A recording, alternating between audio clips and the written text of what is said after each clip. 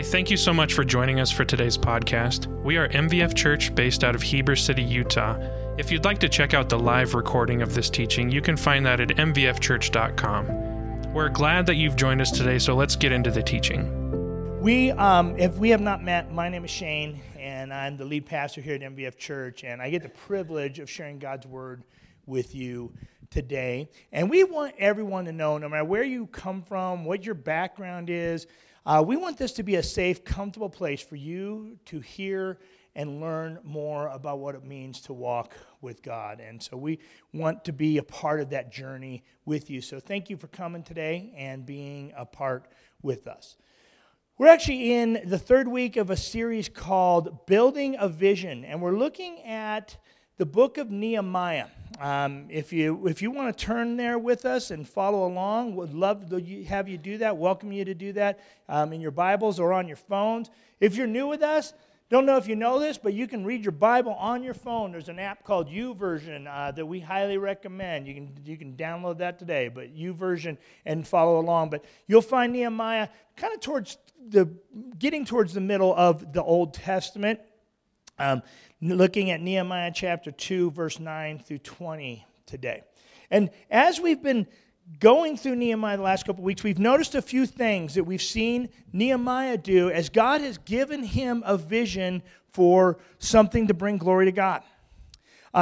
First of all, he got a burden, right? And a vision from God is always going to start with a burden. Something you see that you feel like is not right. It should be better. People that should be taken care of. This crisis response ministry is a national ministry with the EFCA that it started. I've met the guy who started it. It started because he just felt like, man, when there's crisis, things that happen, hurricanes, fires, wouldn't it be awesome if God's people had a way to kind of be sent out and to be kind of catapulted to that, and they could be organized, and there were some people there to actually show them what needed to be done so that when they got there, they could get right to work.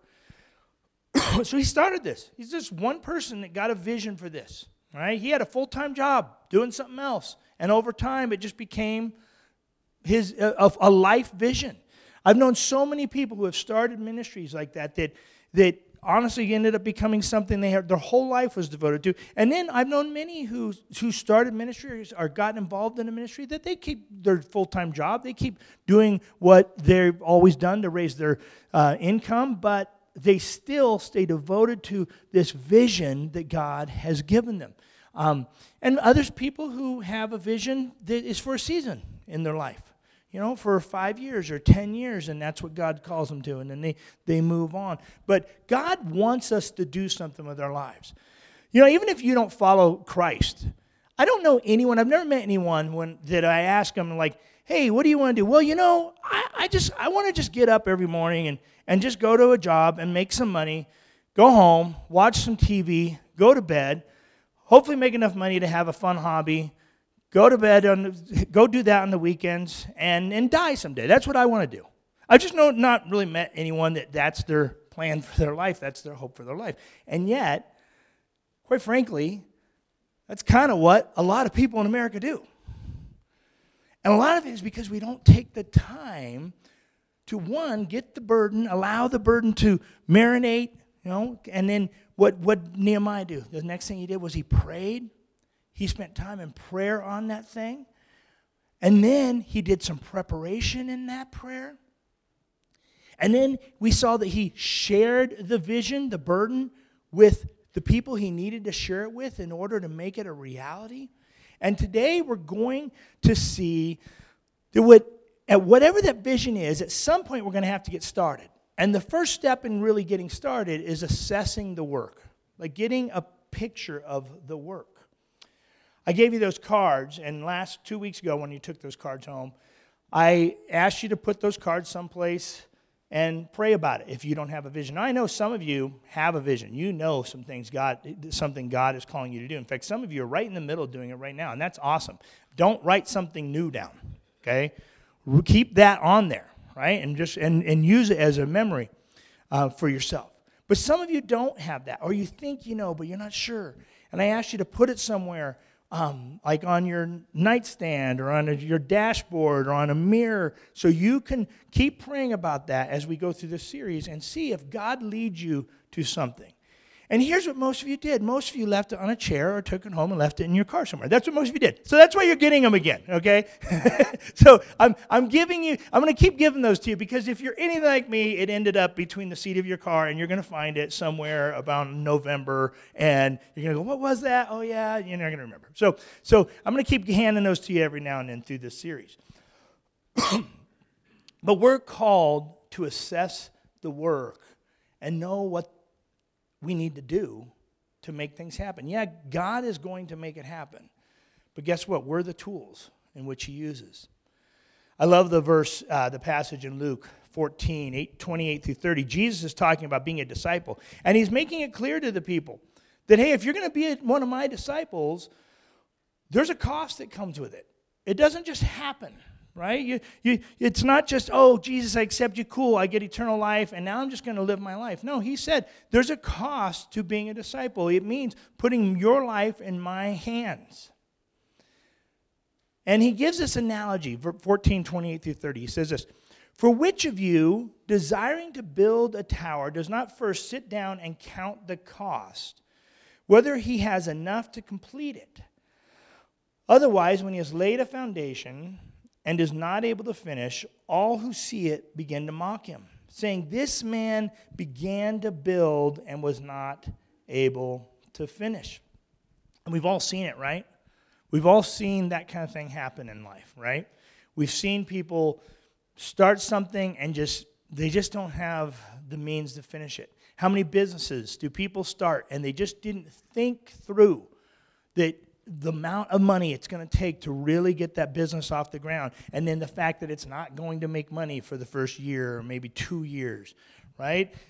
How many people started building a home and didn't really think that through? Every time we go to Southern California, we drive, we were down there last week for a nephew's wedding, and every time we go down, we drive by this place somewhere outside of Baker, if you know Southern California. Baker is nowhere as it is. And this place is just outside of nowhere. And it's a water park. Someone decided to build a water park. If you've driven this route, you know exactly where I'm talking about. And it's just, you're driving for about 20 miles in a desert, and there's just on the side of a hill, a water park. Well, no longer is there a water park. There's some cement and some little things that look like they used to be for a ride, that kind of thing. And then you drive another 20 miles, and then you get to Lake Baker, which has like 43 people and a cow in it. And so that's like this whole area. And someone decided, I'm going to build a water park right there. They did not obviously count the cost. They did not really consider and calculate what it was going to take to do this, what it was going to take to be sustainable, how much water was going to cost in the desert of Southern California, and how many people were actually going to drive there from nowhere to get there. And they built it, and it's just sad. It's just a sad thing, because you can see what they did had to cost somebody quite a bit of money, and nothing happened with it. We all see it. Well, Nehemiah has spent 4 months praying about this and preparing. And he is getting ready. There's a guy named Strive, I'm going to pronounce his name wrong, Strive Masiowa. I have no idea where he's from, but he has a site. It's a Christian businessman site. And he says this. He says, calculating the cost is a core business skill. Indeed, let me hasten to even say that it is a core leadership skill. You cannot set up and run a successful enterprise of any kind if you do not know how to calculate the cost. It is something you do at the beginning of the enterprise and then on a daily basis. There are tangible and also intangible costs that you must be aware of all the time. So often, there are very well-meaning people that follow God that want to do something, but they've never taken the time to really figure out what it would mean. And if we're going to live out a vision for God, We have to take the time to figure out, what does it mean? What does it look like? What are the sacrifices that need to be made? And so now, as Nehemiah is getting ready to start, that's the first thing he's going to do. So if you'll join me, we're going to look at start at verse 9 of chapter 2. So it says, "Then I came to the governors of the province beyond the river and gave them the king's letters. Now the king had sent with me officers of the army and horsemen. But when Sanballat the Horonite and Tobiah the Ammonite servant heard this, it displeased them greatly, and that someone had come to seek the welfare of the people of God." Now, I know Dana covered this a little bit last week. I think our hairs got crossed a little bit on what verse he was supposed to stop on. I just want to real quick mention, because I know some of you weren't here last week, that anytime we're going to do something, we need to expect opposition. No matter what you do, you have to expect that some people are going to oppose it when you do something. This guy Sanballat, he's basically a governor of an area called Samaria that he's under Persian rule, but he's from a people group that do not like the Israelites, and so he's opposing them. But there's all sorts of reasons that people are going to oppose. One, people don't like change. Simple thing, people don't like change. Some of you, I've mentioned that you might write on your card that God is calling you to raise a godly family. Well, maybe that hasn't been your goal for your whole life, and now you've got kids that are 6, 8, 10 years old, 13 years old, and you're now deciding, hey, this needs to be important. We're going to raise a godly family. Do you think you're going to face a little opposition when you tell that 13-year-old it's time to get up and go to church on a Sunday morning? Probably going to face a little opposition, right? They're probably not going to go, "Oh my gosh, I was so waiting for you to say when we were going to start going to church. I've always been wanting to do it." Now, maybe God's had it on their heart. That might be the case. But chances are you're going to face some opposition. And if we don't take the time to expect that, then we're going to go, it's hard now, so never mind. Right? So whatever that is, you're going to face some opposition. People don't like change. When I moved here and we planted the church, received well by many, many people in the community. But I had a few people that when I met them, and I would say, "Hey, I'm Shane," they would just stand here like this and go, "Mm-hmm." They would not shake my hand. Some people don't like change. And then there were people that did not want to think about us planting a Christian church here in the valley. And they were willing to oppose that. Last week, Dana mentioned Christians from other churches opposed when they were planting their church. When we moved here, we had family members that were pretty upset at us that we were moving, especially moving their grandchildren, right? Or their nieces and nephews. They didn't care so much that I was moving. They were okay with that, but they wanted them to stay, right? And so we had some family members that kind of gave us opposition, pressed us to reconsider if that was really something we should do. And a lot of it in well-meaning, but some of it was a little jabby, you know. We thought we had support from our home church when we came here. We thought, the church that we came from was going to give us great support. Well, that church ended up going through a horrible issue. That's a story for a different time. And they had to drop all their support. They didn't have the support to give us. Within a year, we had a team of about 12 of us. Within the first year, we lost half the team because because on paper one thing sounds good, but then when you start putting it into practice, it doesn't come out the same way in everyone's heads. Right? So there's all sorts of different reasons you're going to get opposition. But I'll tell you, the biggest reason you're going to get opposition to any vision of God, anything you want to do to further God's kingdom, anything you want to do to make life better for God's people, to bring glory to God, you're going to get opposition from his enemy. Right? You want an easy Christian life? Here's what you do. Go to church every other week. Keep your Bible somewhere in the house where you can find it after 5 minutes if you look for it. Pray at most of your meals and live your life. You want an easy Christian life? That's the best way to have an easy Christian life. You want to start facing some opposition from the enemy? Live in such a way that brings glory to God. See, a lot of times as Christians, we think, well, if it's God's plan, it's all just going to work out. And that is not the way it works. In fact, the moment we step into God's plan, that is when we're going to start facing more opposition. We're going to start seeing the enemy at work. In fact, if it's from God, we should expect the greatest opposition. Someone yesterday was sharing with me, about 4 months ago, they shared with me a vision they have. And they're the kind of person, when they shared that, I was like, I could see you doing that. You have the means to do it. You have the mind and the heart to do that. I can definitely see the passion you have for it. And so we talked about it and been encouraging him to do it. Well, guess what? Yesterday, he comes up to me and starts talking about spiritual warfare he feels like he's in the middle of.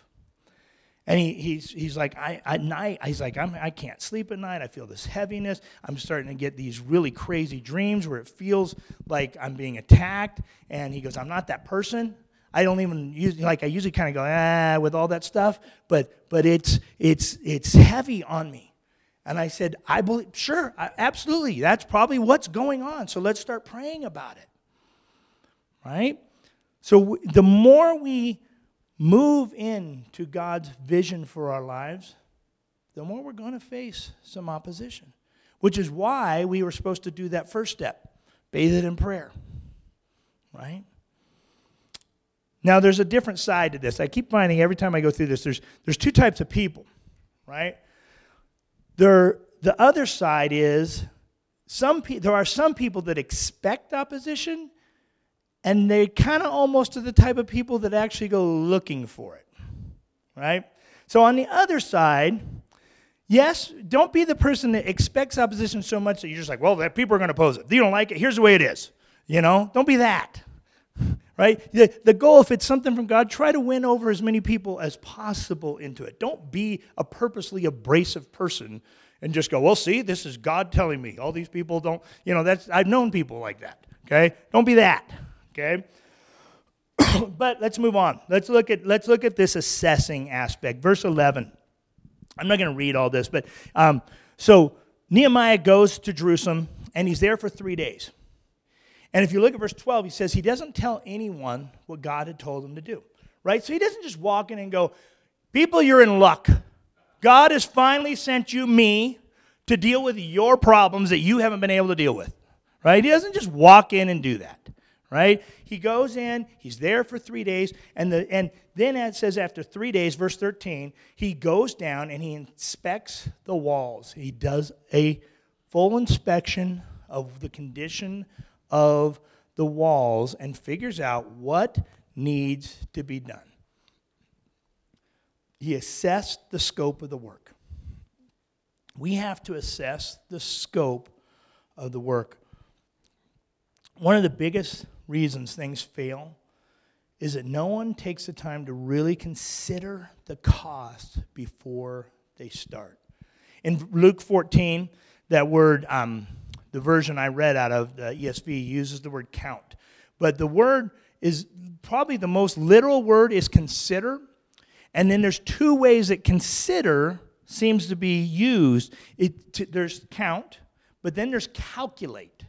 And I actually like that side of the calculate, because there's a difference between counting the cost and calculating the cost in my mind. So let me give you an example. When we go out to eat, or we go to grocery shopping, one of my favorite things to do is play the guess the bill game. Right? Everyone do that, right? You just estimate, like, okay, well, you had the average meal was this much, and blah, blah, drinks, okay. And you got like 30 seconds, everyone name a price, whoever's closest, right? They win. And then you get to say you're better than everyone. So, and I'm usually pretty good at that. I can usually be within a couple bucks, right? But there's a difference between that and calculating the cost, right? Calculating would be like, hey, we want to know to the penny what this costs. And that would be, we go through and we add it all up and we go, okay, this is what it's going to cost, right? I don't want my waitress to do what I did. I don't want her to go, well, it's about this, here's your bill. Right? I want her to calculate it, or somebody, the machine, to calculate it, right? I want to know exactly what my bill is. I don't want someone just guesstimating, right? Because sometimes I'm quite a bit off, right? So we want to calculate it. We really want to consider at a deeper level what it means to do the things that we believe God is calling us to do. Take some time to do that. I see it all the time. People with vacations or just going to a nice dinner or Christmas. Christmas is the one that gets Tanya and I, right? Every year. Well, we're going to spend this much on all these people, for our kids, different family members, friends. Okay, we got to get a Christmas tree. We'll do this. Okay, Christmas is going to cost us this much. And then a week after Christmas, when I'm going through and trying to figure out everything, I'm like, wait, Christmas did not cost us this much. Christmas cost us this much. What happened, right? What happened was we didn't really consider. We estimated, we counted it up a little bit, but it wasn't what we thought it would be. Maybe you're writing on that card, raising a godly family. I keep going back to this, I know, but I know a lot of us are in that stage where it's a key thing. Maybe you wrote on your card that God wants you to raise a godly family. Well, have you considered what that means? Have you considered what it really means to do that? Have you considered how you're going to deal with the negative influences? Have you considered how you're going to instill godly character in your children? Have you considered how you're teaching God's word? Are you considering how you're teaching your children to love people? Are you just like, well, here, God, I want to raise a godly family. Okay, I'm going to buy them a Bible, and I'm going to drop them off with Michelle and Spud for an hour and a half a week, and hopefully that'll all work out. Right? Is that your plan? Because guess what? It's probably not going to work. That's not a good plan. Right? Nothing against Spud and Michelle, but that's not a good plan. Just like if your only plan to be a godly person is to say, well, I'm going to go to church once a week when it works out. Right? That's not a good plan. You got to consider what it really means to have that vision. How are you going to instill a vision of your children for them to see the world through God's eyes? How are you going to do that? One of the things, if you came to our missions dinner, which, by the way, be praying. Our missions team is getting ready to go to Honduras. We leave March 12th. Very excited about that. But we had our missions dinner, had a great showing for that this Friday. But one thing I always share in there is I believe it's so great for us to take our kids on mission trips. And here's my reason why. I hear this all the time, especially when I was a youth pastor. Man, my kid, they're just so selfish, and I don't get why they just don't get, like, they have it so good. And I tell them all the time, do you have any idea how it is around the rest of the world? No, they have the slightest clue. Why? Because you protect them from it all the time. Right? How in the world are they going to know that they have it so good? Because you gave it all to them. They don't know. And then they surround themselves with other kids who have it just as good, if not better. So how in the world are they ever supposed to know that, no, this is not life for most people? I am a super privileged individual. Because we don't show them. Right? So if we want to raise a godly family, if that's our vision, man, we got to take that serious. That's not just something that just is going to happen. But the bigger the scope of the vision, the more that needs to be considered, the more costs that need to be calculated. I just saw the movie King Richard. If you haven't seen it, I really recommend it. King Richard is about the dad of Venus and Serena Williams. And I love it because King Richard, when you think about this, okay, he lived, I want to say they lived in Compton. They lived in Compton, and, he is in no way any different from the average lower middle class or even considered poor black family in Compton. No different. Had no different education, no better, had all the same past stuff, all that stuff. But King Richard, Richard Williams, I guess is his actual name. Richard Williams, I'm not going to call him King Richard. They did. But Richard Williams had a vision for his kids. And since the movie, I read interviews from his daughters, and they will both say this would not have happened if it weren't for our parents. And he never played tennis, but decided his daughters were going to. And but he didn't just buy them rackets and go, all right, get out there and do it. No, he took them and he practiced with them for an hour and a half to 2 hours every day, and then would help them with their homework to make sure they were still getting the good grades. And then on his off time as a dad, he would go around to tennis coaches and try to persuade people to come and coach his daughters. And he got met with many, many different brick walls, and finally find someone to do that and to coach them. But even then, he didn't want his girls to be burned out and hate it, so he didn't let them start competing at a high level until they got older, because he saw all these other kids burn out. And so he protected them from that, and he still made sure they got to have fun. He put a lot of work into it, and the girls are two arguably of the greatest tennis players to ever play the game. But he understood and he considered the cost. Unfortunately, sometimes when it comes to faith issues, we think it's bold to just take big, uninformed steps. We think, well, I'm just walking in faith. Peter walked on water, but do you know who was literally standing right in front of him? He was looking him in the eye when he did it. Jesus was literally looking him in the eye. And maybe you've had Jesus look you in the eye. I'm not going to discount your spiritual experience, but I've never just had Jesus 7 feet in front of me look him in the eye. So until I do, man, I'm gonna take some time to really think through the steps and really seek what God is really calling us to do. It's not bold or smart to take uninformed action steps. And it doesn't show a lack of faith to ask difficult questions and to surround ourselves with people that will help us ask difficult questions. I've seen a lot of people cause more damage than good by jumping into stuff without taking the time to research the tough questions. Start a ministry without taking time to think through, do I really have the resources to do this? Do I really have the time? Am I the kind of personality that should do this? And to get confirmation from people around you, and to do those kinds of things. We oftentimes avoid the people who ask us the tough questions. See, that's why churches have boards, right? A church is supposed to have an elder board to make sure that it's not just one or even two people making decisions. It's a group of people that ask tough questions and put stuff through the ringer a little bit. And they come through in love to decisions together. No matter how much you research, though, you're going to make mistakes. Man, if I could list all the mistakes we've made in this church, we'd be here for a couple days. All right? And yet God still works. God will still work. He'll still use you. Now, there's the other side of that, though, right? Yeah, we got a plan.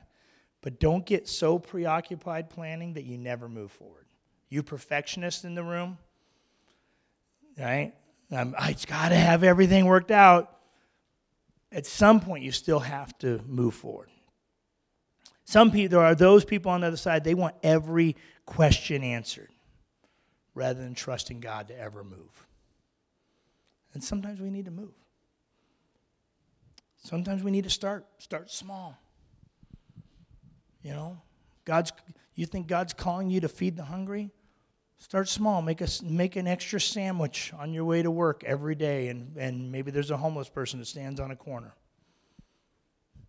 Start small. Do something. All right. Well, we get to verse 17. He's assessed the work. But there's actually two things we're going to look at real quick in this. Look at what he says in 17. Now it's time he's talking to the people, and he says, you see the trouble we are in, how Jerusalem lies in ruins and its gates burned? Come, let us build the wall of Jerusalem, that we may no longer suffer derision. And verse 18 is where I really want to look at. And I told them of the hand of my God that had been upon me for good. And then jump down to 20 and look at 20.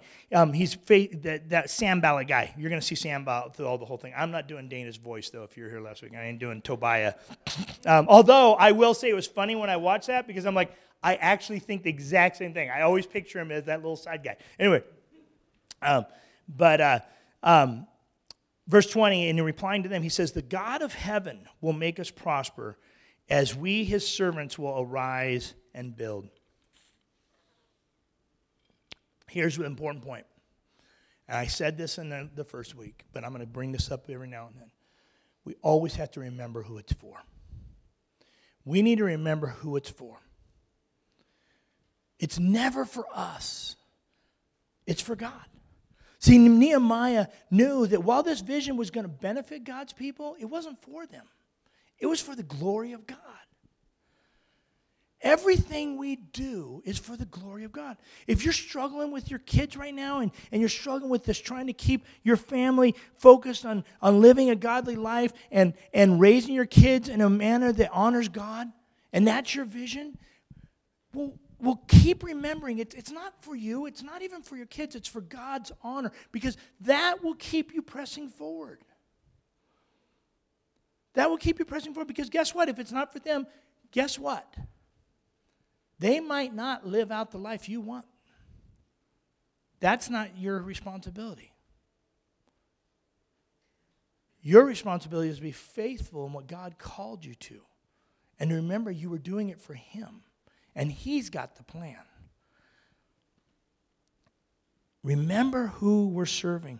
Nehemiah was keenly aware that the task before them was too big for them to accomplish on their own. It was only through God's power that they were going to accomplish this.